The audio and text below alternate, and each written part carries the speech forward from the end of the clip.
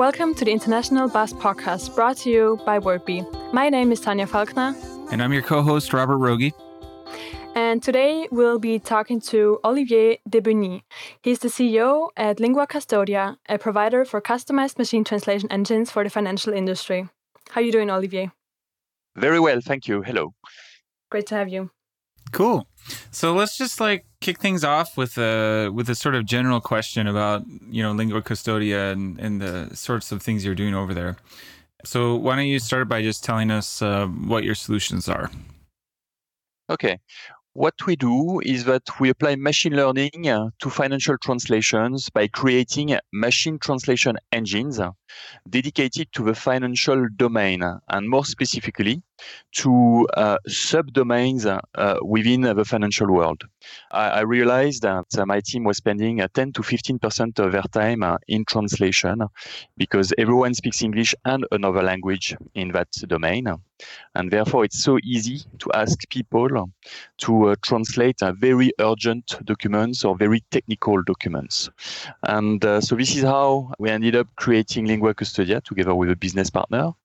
And so we are creating specific machine translation engines for some particular type of financial documents. For example, we have created translation engines dedicated to the translation of fund prospectuses or fund fact sheets if you are in the asset management industry. Then we have created another one for equity research papers or macro research papers, which are different type of terminology. And then in the corporate finance arena, we created one for annual reports, integrating the IFRS terminology, but also then technical type of engines for financial regulatory type of text, and even something as specific as corporate action notices in the financial world. And then so those are our off-the-shelf translation engines. And of course, we can create customized translation engines for our clients who have very specific business cases. So you mentioned you started doing that because, for the translation of very urgent documents. What would that be?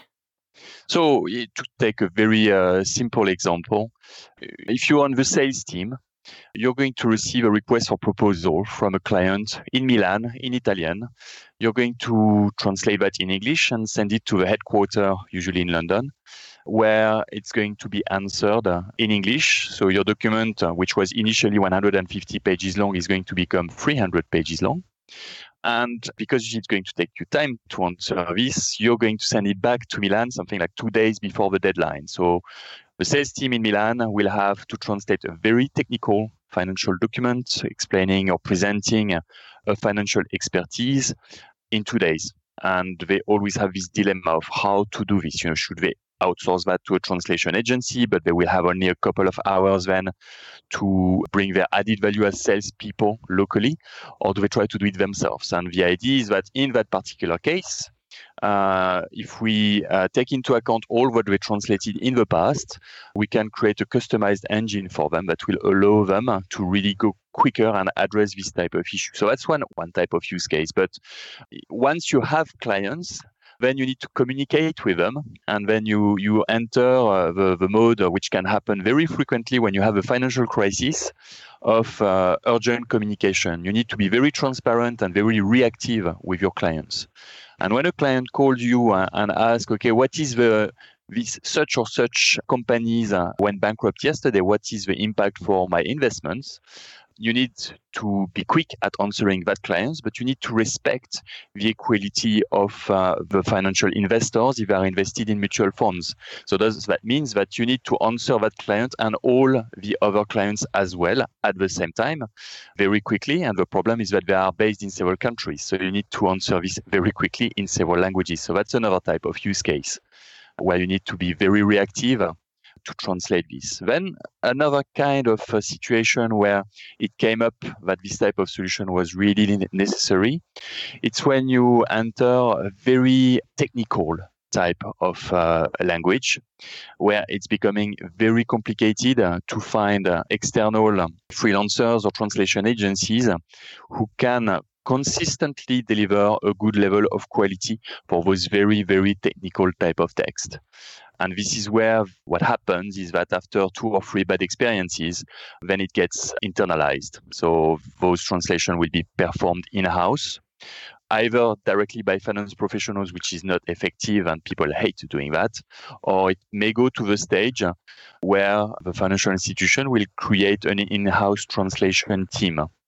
And you can see this, for example, also for equity research. When you produce every morning some papers on how a certain company evolved yesterday, the paper you're going to produce is going to be valid for 3 or 4 hours as the market opens. And if you are based in some markets, it's important to publish this in several languages, in English and in the local language. And that's where you have this huge pressure in order to deliver an urgent translation as well in a very, very short turnaround. So that's all. In all those cases, you see, this is why we have a translation engine dedicated to equity research, to address this particular need. That's where it's coming from. Well, that explains the famously long hours that people in the finance industry are working then, right? Like, it's obviously translation. Yes, among other things, yes. Yeah, there are several aspects. And when you translate to communicate, and that's the examples I was taking here. And there's another case as well, which is when you see them working late, it's also because they need to do analysis and to understand what they invest in. And that's where the translation for understanding purposes comes into the picture.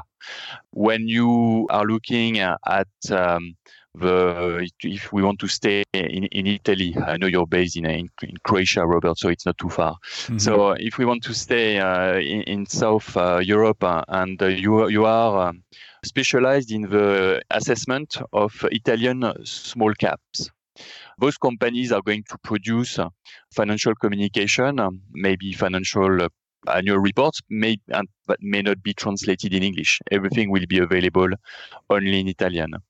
And if you want to be able to do your analysis of a market, you need to understand those. So you need to use also, that's where machine translation tool will be very helpful in order to do those analysis. You can also even use this type of tools to perform credit analysis when you have clients, or if you have Chinese clients, Chinese companies where you have invested in their debt or in their bonds, you're keen to follow what's happening with them. And everything that they publish, you want to know straight away what's happening. And so therefore, that means you need to be able to translate straight away all their communication, their financial communication from Chinese to English in order to be able to understand and perform your analysis. So it's another reason why they may work late. Right. Any idea how big the financial part of the translation market is, like compared to the rest? So this is a tough question. If you look at recent numbers, we're saying, okay, the translation market is 40 or 50 billion US dollar roughly per year. I am tempted to say that the financial market, financial translations can go up to almost 20% of that. Not in volume, but in value. Because those translations are also are very technical and are more expensive than big chunk of the translation that are being performed. So that's how I would assess it. That's also based on what I have seen in terms of expenses and how much is spent by all the banks and the investment houses in external translation, but also in internal translations. Mm-hmm. And I see the time, when I was telling you that just my small team, I had a team of 50, 70 people, and 10% of that team, of their time was dedicated to translation. That's already making a budget, you see, for finance professionals who are usually on the higher scale in terms of salaries. Apart from that, it's more technical and probably a little more expensive than other types of translation. What other characteristics define the financial industry and financial localization from others? One thing that I think is a very good characteristic of that, it's a type of language where, depending on the type of document you are in, you're going to live more or less words in English. Usually people say, but in the financial domain, everyone speaks English and everything is only done in English. No, that's not true. A lot of things is localized in local languages, but it will be more or less depending on, like if you are in a legal documentation regarding a fund and you're talking about high yield investments, for example, and if you want to translate that in French, you're going to translate everything. That's going to become investissement à haut rendement. But if you are, for the same company, more on the marketing side, presenting an expertise, you're going to say investissement high yield in French. It would sound completely ridiculous to say investissement à haut rendement in a marketing brochure. I think that's and that's valid in many different aspects. On top of that, you have a lot of abbreviations that are, if you're a broker talking about those type of investment, you may say investissement HY for high yield investments. So that's, and everyone will understand what it refers to. I think that's the specific complexity that you're going to find there, is that you need to therefore know what are the different lexical fields within the financial domain where you will have more or less Anglicisms or words extracted from of English that stay in English in all the other languages, or also the type of abbreviations that are used. And then we have, of course, you have to deal with very specific type of there are specific type of difficulties that are quite funny. The name of the financial products also that should not be translated. Common mistakes is to see those translated when they should not be. If you have a fund called the name of a company, such and such asset management, American equity fund, you leave American equity fund in all languages. So that's those type of things. So yeah, I think every domain has its own specificities. For finance, I think it's also this question of how do you play with what do you leave or not in English. And this is valid also when you want to customize an engine for a client. And that's a good reason why you need to customize. Mm-hmm. How do you translate global head of fixed income in French? But again, it depends. If a company is an American or is a very international company, you will leave as global head of fixed income. If it's a French company with international scope, you would say responsable mondial fixed income. And if it's a Franco-French company, it will all be said in French as a responsable mondial des taux. And that is very specific again. There you see then not only you have this distinction at the type of business and type of documents, but then after that you have another layer of complexity at the level of each client and each entity. How are you going to call this team in English, and do you localize the name in other languages, the name of the procedures, the name of the compliance procedures, which are very heavy, that you have to follow, that have to be translated on a regular basis. All this is a specific difficulty that you've got there. So here's a question for you. When I think of financial translations, like some of these heavier things, like you just mentioned, like the compliance one, I also think of like the legal field, and I know it's not the same, but at least in legal, like when I read documents in UK English versus American English, so I'm American, right? But when I do read a lot of UK legal documents, and to me, they sound like they're written on another planet. Like I know that it's English and I can more or less understand what's going on there, but it's pretty different the way that they use, formal sort of English compared to Americans. So I guess I'm wondering, like, do you ever find that you have to tailor your engines for American English or UK English? So definitely, yes. You always do. You have a different approach for American English or British English. Then when it comes to the type of the wording itself and the way things are going to be translated, so not only the putting an S instead of a Z or adapting the language, but also for the type of translation. Here we are, when we deal also with legal text, we deal with financial legal text, where you have, particularly in Europe, there are strong standards that have been put in place in order to make sure that the financial products can be easily compared from one country to another. And those standards have a strong worldwide footprint and are kind of becoming the norm. on how financial products should be introduced and presented, to the point that now we are selling, Luxembourg funds are being sold in Hong Kong, in China, even in Japan. And therefore, the nomenclature and the way you're going to present of the legalistic jargon is always going to be presented in the same way. So there, in that case, you would not have difference in terms of the way the sentences are drafted between American English and English, except for the S, the Z, and the center with RE or ER and all those type of things.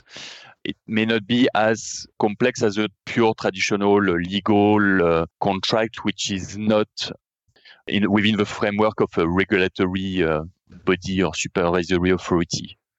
If you see what I mean. Was it clear? Yeah, I think so.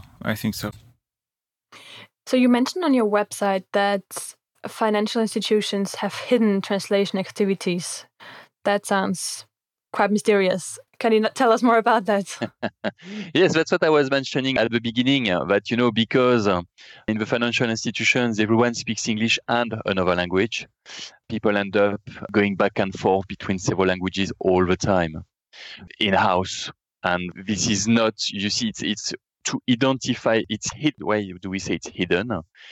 It's because it's not a cost that appears at the bottom of an invoice, but it's an important cost because that's time that people do not dedicate to their proper financial activity.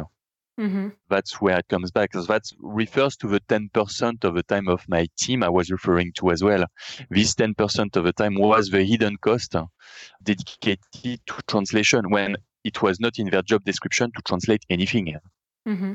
Mm-hmm. When people were joining the team was dealing with institutional clients in 15 different countries, answering all the questions of big sovereign funds or communicating with them or being their client relationship manager and trying also to sell new products to them. They are not supposed to translate anything, but in reality, they do it a lot, all the time. You're based in Germany. Suddenly, the German regulator is going to come up with a new rule that may have an impact. You need to explain it to your colleagues. You're not going to send that to a translation agency because it's not how it's going to. People will tend to explain it themselves, to do part of pages themselves, and then explain it that way. It's all those little bits and pieces that they end up doing themselves. When the legal team also, you will always have a lot of back and forth translation. If it's in France between French and English, if it's in Germany between German and English, because people will do it themselves. They will have the source text in English. They will localize it in German themselves instead of sending it out, losing a few days and receiving it back and correcting it themselves because they will see it's not exactly like they want because it has to be perfect. They'd rather do it themselves directly. So that's all those kind of activities that are at some stage, it becomes a pain point. And that's when you're going to have someone who's going to, okay, let's see how we can assess this. And this is, that's how I came up also launching the company. That was the source of creating the company, even if myself, I'm not a specialist I'm not personally an IT guy or specialized in machine learning. I came really from the domain because this pain point had been so strong. Right. So, but there are highly specialized translators out there, right, that are pretty good at making financial translations. Yes. So is it a problem where, the financial institutions are having a hard time finding an agency or a translator that specializes in that thing? Or why is it that they can't work with, because I know that there are great translators for finance, right? Yes, there are definitely. The problem is it's a capacity issue. Mm-hmm. We are getting a lot of phone calls saying, look, we have this urgent communications, which are just, 2 pages long. We just finished it at 2. We need to send it out at 4. Tell me why it's impossible to get it done properly by someone who understands what we're talking about. And then the answer is simple. I say, look, the good people, the good financial translators are those who understand what they translate. So when they see a sentence such as the SNB decided to depeg last week, they know that the SNB is the Swiss National Bank and that the depeg refers to the currency, the peg, the connection between euro and Swiss franc. So that's easy for them to translate that. If it's someone who's never done finance and who sees that sentence, that's going to be a bit more complicated. The problem is that when you have those type of, the problem is that those very good translators, so there are not that many, and they are very busy. And they are very expensive, and they are working on long projects. So everything that arrives as a small 2 pages, 3 pages long project, that will not go to them. That will go to someone else. And that's where it triggers insatisfaction. And that's where, therefore, the people in the financial institutions are going to end up doing it themselves. For the big, long documents, this is where usually people will still try to go to and find the right financial translation agency to help them covering those documents, except when, there is a huge time pressure, such as the request for proposal or the commercial request that I was mentioning at the beginning. But there's a capacity issue. There's just not enough people able to translate very technical financial text. That's the problem. And also that's also why the price is so high. And maybe they're not, maybe these translators aren't working enough hours. Like, no, they should be working the same number of hours as the financial industry. No, actually, they do work long hours because we work with some of them. Huh? So like 14 hours a day, and they probably use like huge laptops, like that are like 2 inches thick and all that. Like, no, and it's tricky also. We're establishing a model where we sell our off-the-shelf translation engines to our clients who can use it directly as a tool that helps them to translate, and they finish and proofread themselves. We create also and sell customized translation engines. And on top of that, we also provide post-editing service. So that means for the languages that they don't monitor, we can also find financial translators who's going to finish the output of a machine if we have a translation engine that is adequate for this type of documents. So we know how complicated and difficult it is to find people who know their stuff when it comes to translating financial documents. There are also distinctions between those who are more at ease with legal financial documents or with marketing legal documents. And the worst scenario you may find are when you have a kind of very technical software dedicated to a financial world for which you need to do a marketing brochure. Good luck. That's one of the toughest one you can do. Where the machine cannot help on those ones because it's really too tough. There you need to have pure human view on that because it's really very creative and at the same time very technical. And those are the most complex type of translation. And the translators that can do that are very scarce. There are not that many who can do that. So basically, translation students should really consider going into the finance market because there's a huge need for good financial translators. Yes. The thing also is that they should also consider trying to spend a bit of time working in the financial sector as well. Mm-hmm. Well, maybe some of those young auditors out there that are, not really happy being a young auditor, maybe they should consider becoming a translator. Yes, exactly. Might be lucrative. Yeah. No, it's true. And, I attended, when was it last year, translation agency forum here in France. And one of the big topic of discussion is how can we all start to do more financial translations? So because that's the tricky part, and that's also why we are in the business specifically of machine translation in that area, because there is a capacity issue. So at some stage you will need to put more machine together with human beings in order to do more volumes and to cope with an increase in volumes.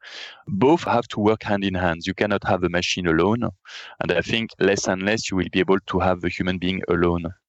So that's a question of finding, the industry has been a bit soul searching on this, on finding the right balance so that everyone is finding it interesting on a financial point of view, on an intellectual point of view, to work more and more machine plus professional technical translator reviewer after that. Hey, as you know, we like to keep things mostly non-commercial around here, and we like to just stick to interviewing the guests about fascinating subjects. But we would like to take a moment to mention a little bit about WordBee Translator. WordBee Translator is the translation management system developed by WordBee over the last 10 years. So we are celebrating 10 years now. It's all in one system, so you can manage projects. It also has linguistic tools. It has tools for finance, business analytics, and it's been around for 10 years, so it does pretty much anything you want. Before working for WordBee, I also used WordBee Translator. One of my favorite things about it was actually the invoicing, because it made it really easy to manage supplier invoices, create them, and just not have to deal too much with the financial side of things. But other customers appreciate other things, like for example, it's a native cloud technology, so it's really collaborative. You can keep track of what's going on in there at any moment in your project. It's easy to set up different job assignment methods. You can check your stats at any time. You can see how your project managers are performing. You can see how your translators are doing. And yeah, it does pretty much everything you want. It ends up fitting your organization like a glove, as we say. So that was just a word about WordBee Translator. Now, without further ado, back to the podcast. Are your MT engines, do they just differ in the terminology that they've been trained with, or how are they different? So each engine is created for a specific type of lexical field that we have identified as being very specific. I mentioned fund prospectuses, fund fact sheet, corporate annual reports, equity research, macro research, and so on. So we train those engines.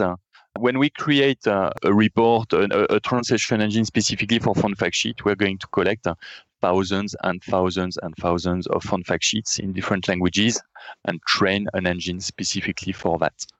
Same thing for prospectuses, same thing and then that's how it's going to become naturally, it's going to answer naturally to what type of example I was mentioning before of translating high yield investment, either making it fully in German or leaving some terms in English, depending on the type of engine that has been selected on this.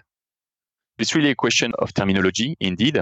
And when we create a customized engine, we had one particular case for HSBC, which asked us they had a particular issue which was relating to their in-house procedures for their global trade receivable finance business.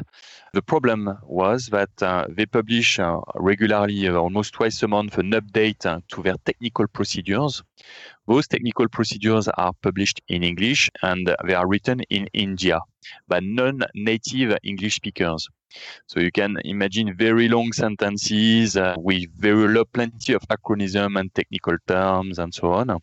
And problem is that if you look at HSBC in France, because we are based in France, those procedures are not valid if they are not in French. So the employees are not liable if they do a mistake. So, and it was taking them through an external agency, it was taking them 23 days to have that translated. And I do not blame the translation agency, because the first time I looked at the text, I could not understand a single word of it. It was very, very hard to understand what the hell they're talking about. So because the translation agency was translating it, it was coming back, and then you had two different teams who were rewriting it in-house. And then it was coming out 23 days later. So they had 23 days during which they were exposed on a legal point of view with their staff. So we came to us and said, could we try one of your off-the-shelf engine for this? And then I said, well, actually, none of our off-the-shelf engine is going to work for that, because we did not train an engine with Indian English for your type of business. So it's not going to work. And say, okay, but we have a lot of content that we translated in the past. So let's see how the machine can learn.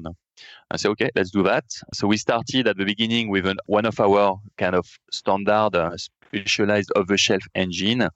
We were at 30%. And then after a first training with their data, we reached 78% of quality, which allowed them to then publish their procedures in French in 4 days instead of 23 or 24 days. So that's you see, the terminology is indeed, and the data with which you train the engine is key People are using a lot of buzzwords with artificial intelligence, machine learning, and so on. Like I did, you see, my first sentence was that. But, it's not what makes the difference. Everyone is using the same frameworks and the same technologies for those machine learning frameworks, to which a lot of people are contributing. We're contributing as well. But the key differentiating factor is the data that you use. And then that's the bet we took of really choosing one particular specific domain and identifying within that domain all the different lexical fields and collecting data on that, so that we can have the most accurate machine translation engines for those various domains. Yeah, I think that's really good advice for any small and medium-sized business, really, is to focus on something if you can. It's really helpful. I mean, not just for like providing the service, but also for sales and marketing, because you know exactly who you're selling to and who they are. And I suppose that's been helpful.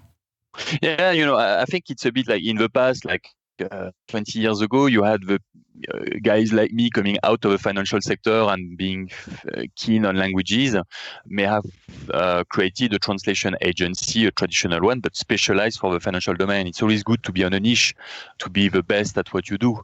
And that's valid as well for the translators we are working with. When we see when you go and look at translators' profile, when you're looking, coming back to our topic of where can we find the translators who are good in finance, when you look at the profile of people, and then you find one who is very good at, who says we specialize in finance, and then is specialized in automobile and in medical and in phlebology and in rocket science, he's not very specialized. For me, I would expect to see I am specialized more on the corporate finance or on the investment finance, and within investment finance, more on the custody side, on the security side, and those type of things. So that's where you see that people are really specialized. Mm-hmm. And that also explains the difference in prices, because they are, of course, more expensive as well, which is fair enough. Yeah, sure. You pay for what you get, I guess. Exactly. That's always the same story. Yeah. I gotta go back to something you mentioned at the beginning, that basically within financial institutions, there are people that speak more than one language and they end up doing the translation. So it's often not trained translators. So now when they're using your MT engine, I guess there's still post-editing to do. And if they don't outsource it, do you often see that it still is done within the institution, but now they just have to do the post-editing instead of the whole translation? Or do they handle it differently once they start working with your MT engine? No, the idea when we come up with when we propose directly our MT engine is that indeed they do it today, they will carry on doing it tomorrow. They will just be 3 times quicker in doing it. That's the idea. Mm-hmm. If today they are outsourcing their translation, we are not going to come and propose them a machine translation engine where they would need to post-edit, because that would be giving them more work than they have to do. The only case where you can do that is the case I was mentioning with HSBC, is if they are outsourcing, but because their texts are so complex or difficult that when it comes back, they have to redo everything. In that case, they will be keen to use our tool. Mm-hmm. Okay. I know that you use WordBee to power part of your service, right? Absolutely. Cool. So we would be remiss if we didn't mention yes. What do you love about WordBee? I am in love with WordBee. So we're in love with you too. I'm blushing. So we have been working with WordBee for a very long time. So our API has been integrated into a WordBee translation tool for 4 or 5 years now. So that means that all WordBee clients potentially can access our translation engines if they want to. The way we work, we are probably, and what we do is that in WordBee, you have an administrative module where, you can create the workflows and then allocate the jobs. And you also have a client interface where you can give access to your clients so that your clients can post some or require some projects and obtain a quote, but they can also use that interface to obtain a machine translation directly from the documents they want. And this is that particular interface that our clients are using. So we're probably one of the biggest users of a machine translation interface in WorldBee, because that's usually the route and the interface we are recommending to our own clients. And they find this obviously very practical because of WorldBee is handling very well one thing which is very, very complicated in that business. Because when I've talked about machine translation, I've talked a lot about the engines. The engine, what it does is that it takes one sentence and it translates that sentence in another sentence in another language. What is happening before that is that you need to identify the sentence. And that's WorldBee is very good at, because it can handle many different type of formats of documents, including PDFs, which is a huge added value. And it can properly identify the sentences at the right level in order to obtain the best translation. Because if you segment a text with one half of a sentence and then the other half of a sentence, and you send two requests to a translation engine, it's as if you were sending the first half of a sentence to translator 1 and the second half to translator 2. So you have a strong probability that the whole thing put back together will not mean anything at all. So segmentation is extremely important, and that's what WorldBee does very well, and that's that's what we use a lot. And and that's really WorldBee is a very important part of our day-to-day life. That's pretty cool. Yeah, that's great. I was just having a conversation with a current prospect of ours, actually, Jeff, in Montreal, and we were talking about MT Hive, and it's actually a pretty uncommon feature, I think, or an uncommon solution. The part where you can offer customers the self-service machine translation part. So yeah, we're glad that it works for you. I think you are one of the biggest users of it too. I think you're right. I think we're happy to to also contribute, to try to recommend. It's already working. It's working very well. There's not much to say on that. And it's been very robust as well. It's been extremely rare that we experienced any type of issues. That can always happen. When you're talking about technical, we experience that as well on our side. Sometimes you may have something that goes wrong here and there, but here really it's extremely robust. And also what is even more important is that the technical team is super reactive. So I think you are allowed to have, and here actually it does not really happen, but the rare cases when it happened, may have happened once last year, just to give an idea of the team is extremely reactive and reacts immediately. So very impressed. So with all this, so we are. We're also actually one thing maybe I can mention here is we're also looking at promoting the B-Box to some of our institutional clients who are, because one of the issues we face with financial institutions is that a lot of them are very old-fashioned in the way they approach technical solutions. So that means they say, oh, okay, that's interesting, but we want to have everything in-house on our servers and we don't want you to access it.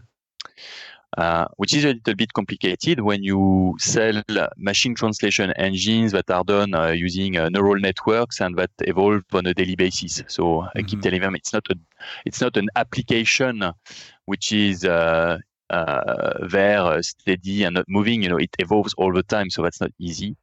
And the B-Box is actually something that could offer an alternative to secure the banks who really are not too keen to see their documents going out of their infrastructure, because then that allows the documents to be to stay within the banks to be analyzed and segmented within the banks, to call upon their translation memories within the bank. Mm-hmm. And only the sentences that needs to be machine translated go out.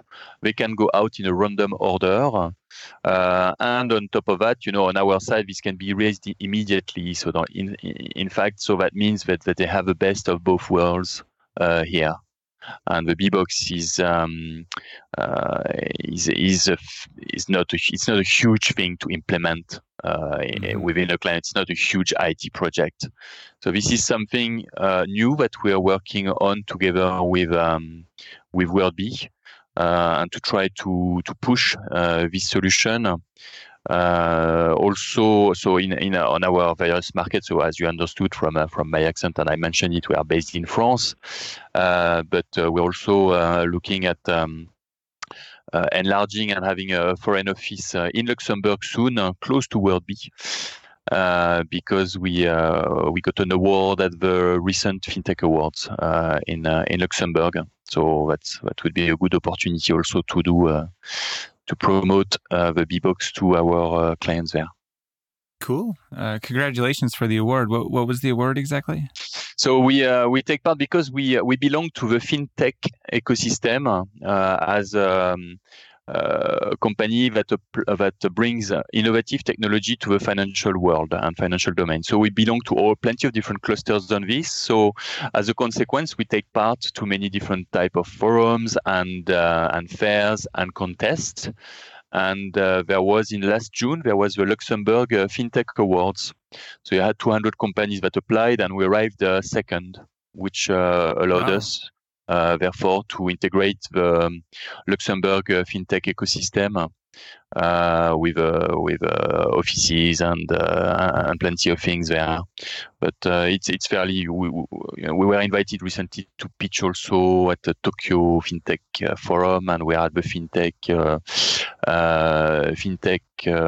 Fair or FinTech Summit in Canada next week, and in Singapore in 2 weeks at the Singapore FinTech Festival.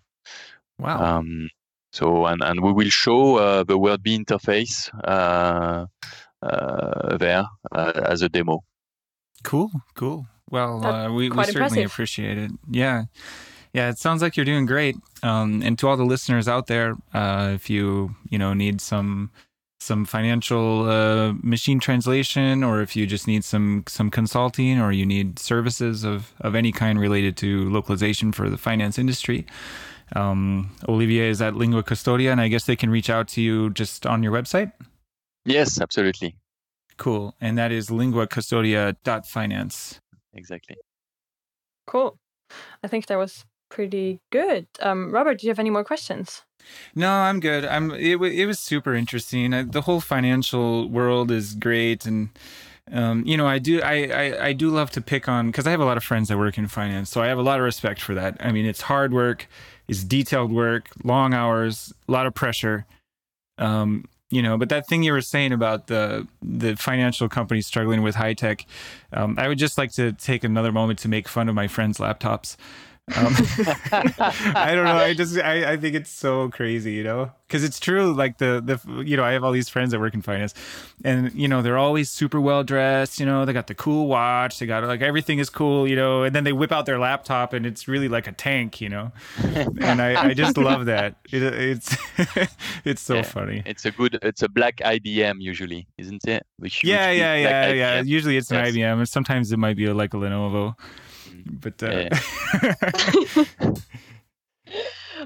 yes, that's the world of finance indeed. Yeah, hard work, big laptops. So. Okay, all right. Well, that was another episode of the International Bus, brought to you by WorldB, this time with Olivier Debeugny. Thanks, guys. Thank you. Thanks. Bye-bye.